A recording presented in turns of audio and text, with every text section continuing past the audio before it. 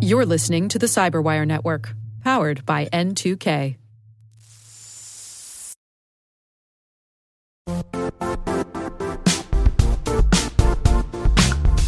The IT world used to be simpler. You only had to secure and manage environments that you controlled. Then came new technologies and new ways to work. Now, employees, apps, and networks are everywhere. This means poor visibility, security gaps, and added risk. That's why Cloudflare created the first-ever connectivity cloud. Visit cloudflare.com to protect your business everywhere you do business.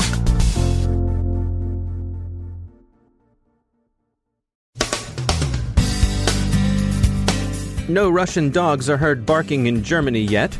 Iran's APT-33 turns from spying to sabotage. Equifax woes continue but don't appear to include cover-up of an earlier breach. UpGuard helps Viacom dodge a cyber bullet. You may be party to a contract you didn't know about. Criminal boneheads are again more common than criminal geniuses. And don't be a gazelle.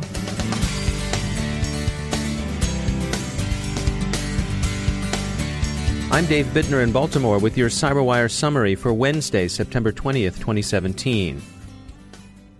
The news from Germany, where federal elections are just 4 days away, is still the case of the Russian cyber dog that didn't bark. German authorities have been bracing themselves for at least a year, expecting a landslide of Russian influence operations and perhaps hacking, as Moscow undertakes its expected campaign to tweak and delegitimize the Federal Republic's vote. But so far, nothing. Not a bark, not a whimper, not a howl, or a whine. Either nothing's in fact going on, or it just hasn't been discovered yet, or Vladimir Vladimirovich has a September surprise up his sleeve. We should know before the end of Oktoberfest. FireEye is describing an Iranian threat group, APT-33, which has been operating since 2013, and which FireEye has been tracking since May 2016. The news is not APT-33's existence, but rather its new approach. The group had hitherto been, for the most part, an espionage operation serving up spyware, but it now appears to be running a new destructive malware campaign similar to the Sandworm effort that's been associated with Russia. Reports yesterday that Equifax had sustained an earlier breach that was only now being disclosed turn out to be only partially true. The credit bureau did indeed sustain a breach in March, well before the incident disclosed on September 14th, but the company did in fact disclose that breach in a relatively timely manner. The industry press picked it up, big media didn't. Who was breaching Equifax is still unknown. Some observers say it had to have been a nation-state, but that's based on the less than circumstantial evidence that the hack seemed pretty complicated. Lawsuits and regulatory scrutiny of Equifax continue. This morning, a class action suit was filed in the Atlanta federal court on behalf of small businesses who claim injury from the breach. Equifax's two big competitors, Experian and TransUnion, aren't alleged to have done anything wrong, but New York's Attorney General is pressing them for answers on their own data security posture. The security firm UpGuard has discovered another unsecured AWS S3 bucket, this one belonging to Viacom and exposing the company's IT infrastructure. Among the items exposed were Viacom's cloud keys. UpGuard researchers found the exposure on August 30th, and they describe it as having had the potential to enable, quote, malicious actors to launch a host of damaging attacks using the IT infrastructure of one of the world's largest broadcast and media companies, end quote. Viacom acted promptly to secure its cloud infrastructure after UpGuard warned it, so the gaffe seems to have had little effect. The reputational damage of exploitation could have been very great, to say nothing of the direct damage to the company and those who would have been touched by the botnets and attack platforms that could have been spawned. The series of hurricanes from the Atlantic this season is responsible for tragic loss of life and unimaginable destruction in some of the areas worst hit. It's also left millions without power, highlighting people's reliance on the electrical grid. Even when the power goes off for just a few days, it can have a serious impact and put lives at risk. Eddie Habibi is founder and CEO of PAS Global, a company that focuses on the security of the industrial control systems that keep the power flowing. The challenges or the awareness of the ICS, industrial control systems, being a vulnerability came to be about 10 to 15 years after the typical enterprise IT security was found to be a challenge for companies. It wasn't until this disclosures around Stuxnet that we realized as an industry that the manufacturing sector, the process, power, and other industrial sectors were affected as well. With that in the background, there have been certain misunderstandings as to how we should handle industrial control systems. In fact, there's this notion that industrial control systems are not at the risk, if you will, of being a target of cybersecurity attacks. The threat is real. There is this notion that the threat is overblown, that there is a hype in the media that the threat of cyber is overblown. That may be the case in the enterprise IT, but in our view, there's not enough conversation going on around the threats posed towards control systems. I think there is a tendency for the general media, certainly outside of the cybersecurity industry, to, particularly when they see something like the threat of the electrical grid going down, to imagine a worst-case scenario.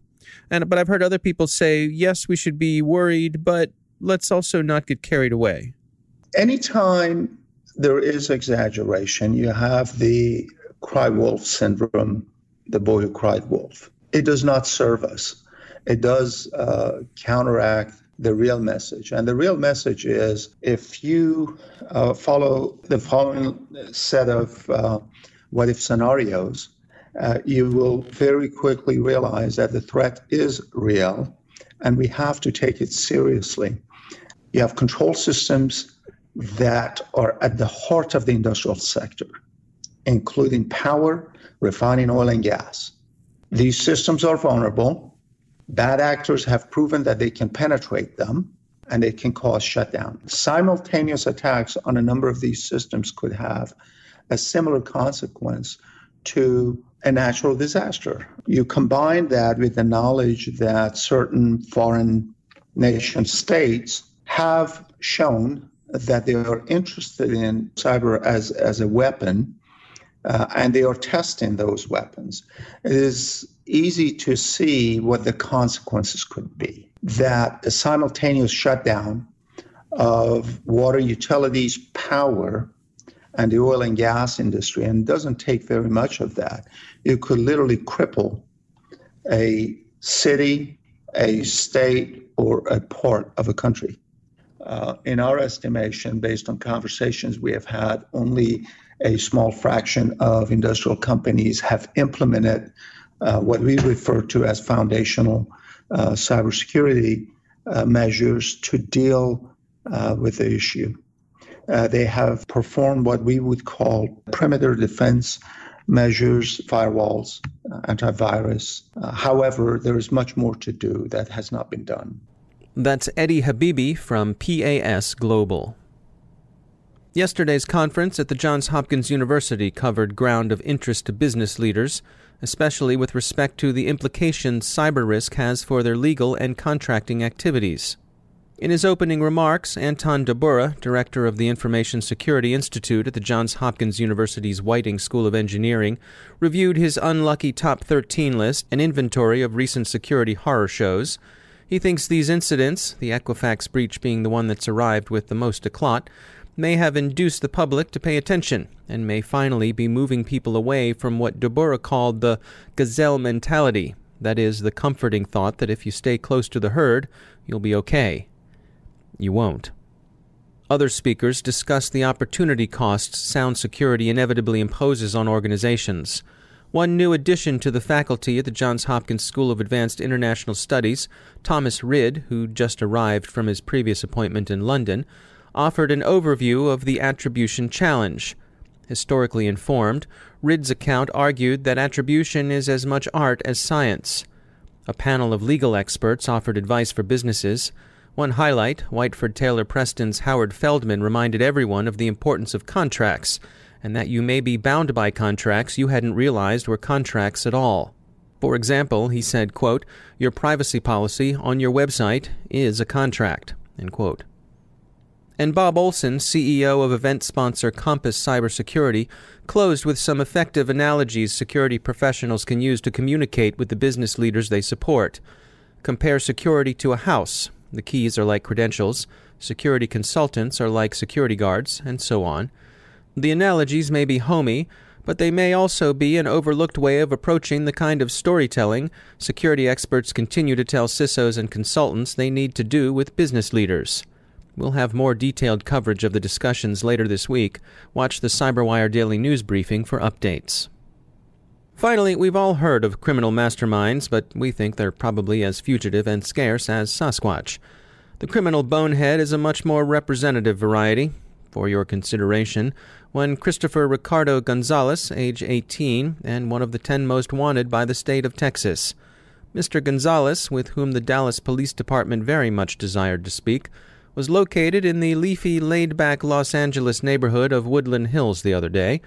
The Dallas PD noticed that Mr. Gonzalez had proudly posted an Instagram video of himself displaying his arsenal of weapons. The Dallas police extracted Mr. Gonzalez's geolocation, also proudly on display, sent it to the LAPD and asked them for a solid. The LAPD obliged, and Mr. Gonzalez is now a temporary guest of Los Angeles' mayor while he awaits extradition to the Lone Star State. So kids, remember, if you must embark on an alleged life of alleged crime, never forget, those who live by the selfie get nabbed by the selfie.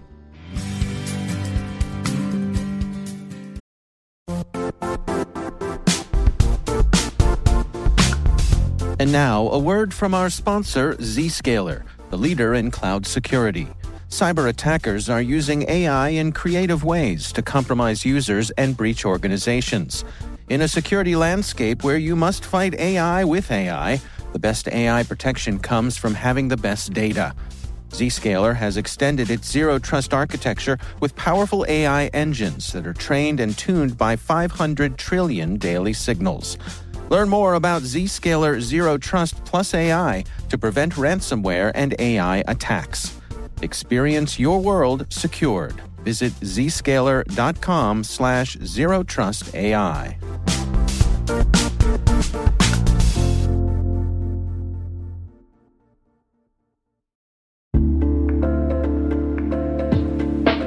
Are lengthy security reviews pulling attention away from your security program? With the largest network of trust centers, Vanta can help you streamline security reviews to win customer trust, save time, and close deals fast.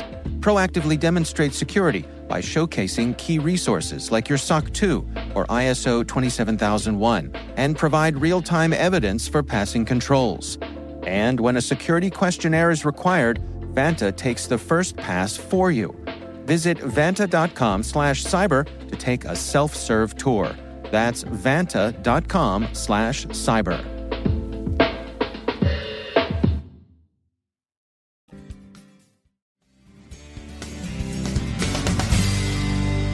And I'm pleased to be joined once again by Ben Yellen. He's a senior law and policy analyst at the University of Maryland Center for Health and Homeland Security.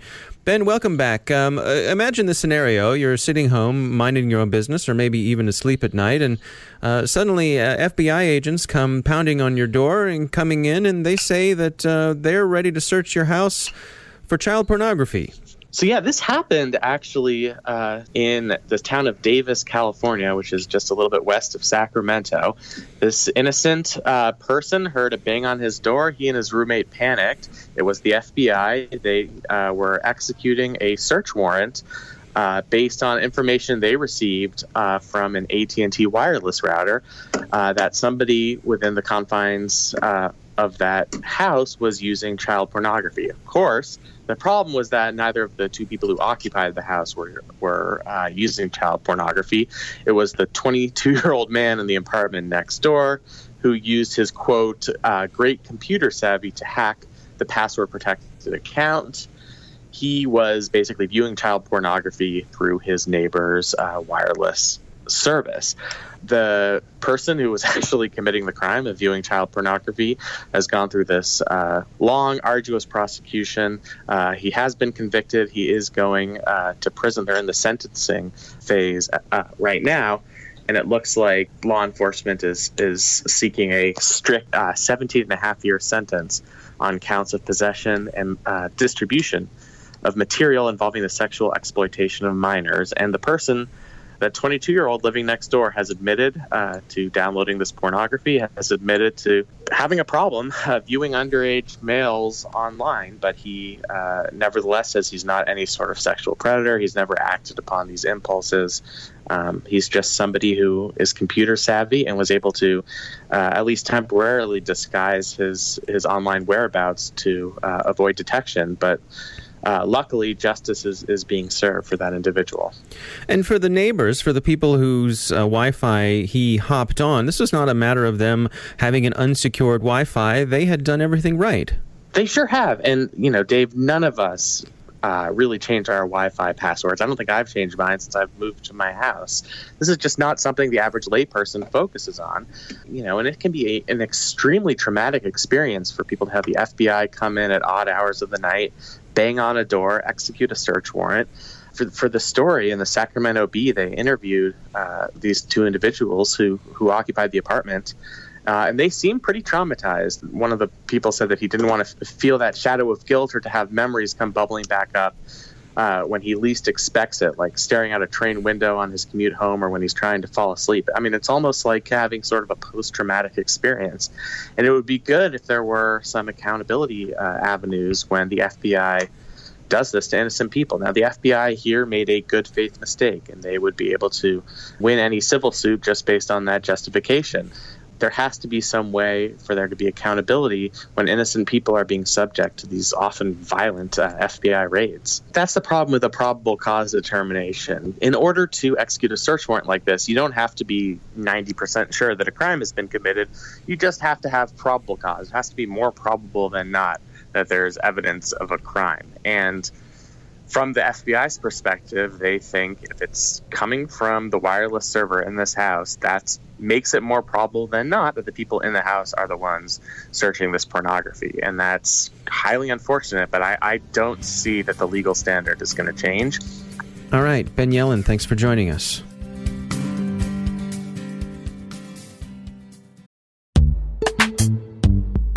Struggling to secure on-prem apps with modern identity? Don't worry, you're not alone. Join industry leaders from Fortune 500 organizations to secure your apps on any cloud with any IDP, regardless of your environment's complexity. Meet Strata's identity orchestration platform, Mavericks. Say goodbye to the headaches of app refactoring and legacy tech debt. With identity orchestration, you can modernize legacy apps to use MFA or passwordless authentication in a few weeks, migrate from one IDP to another, and so much more without changing the app. No matter your IAM use case, Strata extends the value of your current identity investments. And the best part? You can try it for free today. Visit strata.io/cyberwire to share your biggest identity challenge, and they'll hook you up with a complimentary pair of AirPods Pro. Don't miss out. Visit strata.io/cyberwire. That's strata.io/cyberwire.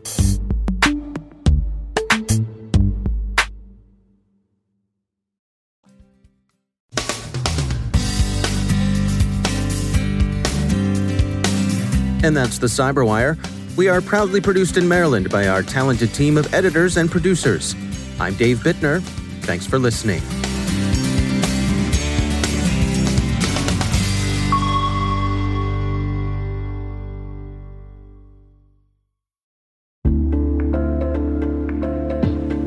Hey, listeners. We're always looking for ways to improve the N2K Cyberwire network and maintain the intelligence-driven news experience that keeps you in the know on the latest developments in cybersecurity. We've launched our 2024 audience survey and would love for you to take a few minutes to share your feedback. And hey, there's even a chance to win a $100 Amazon gift card if you complete the survey. Visit cyberwire.com/survey. That's cyberwire.com/survey and share your feedback now.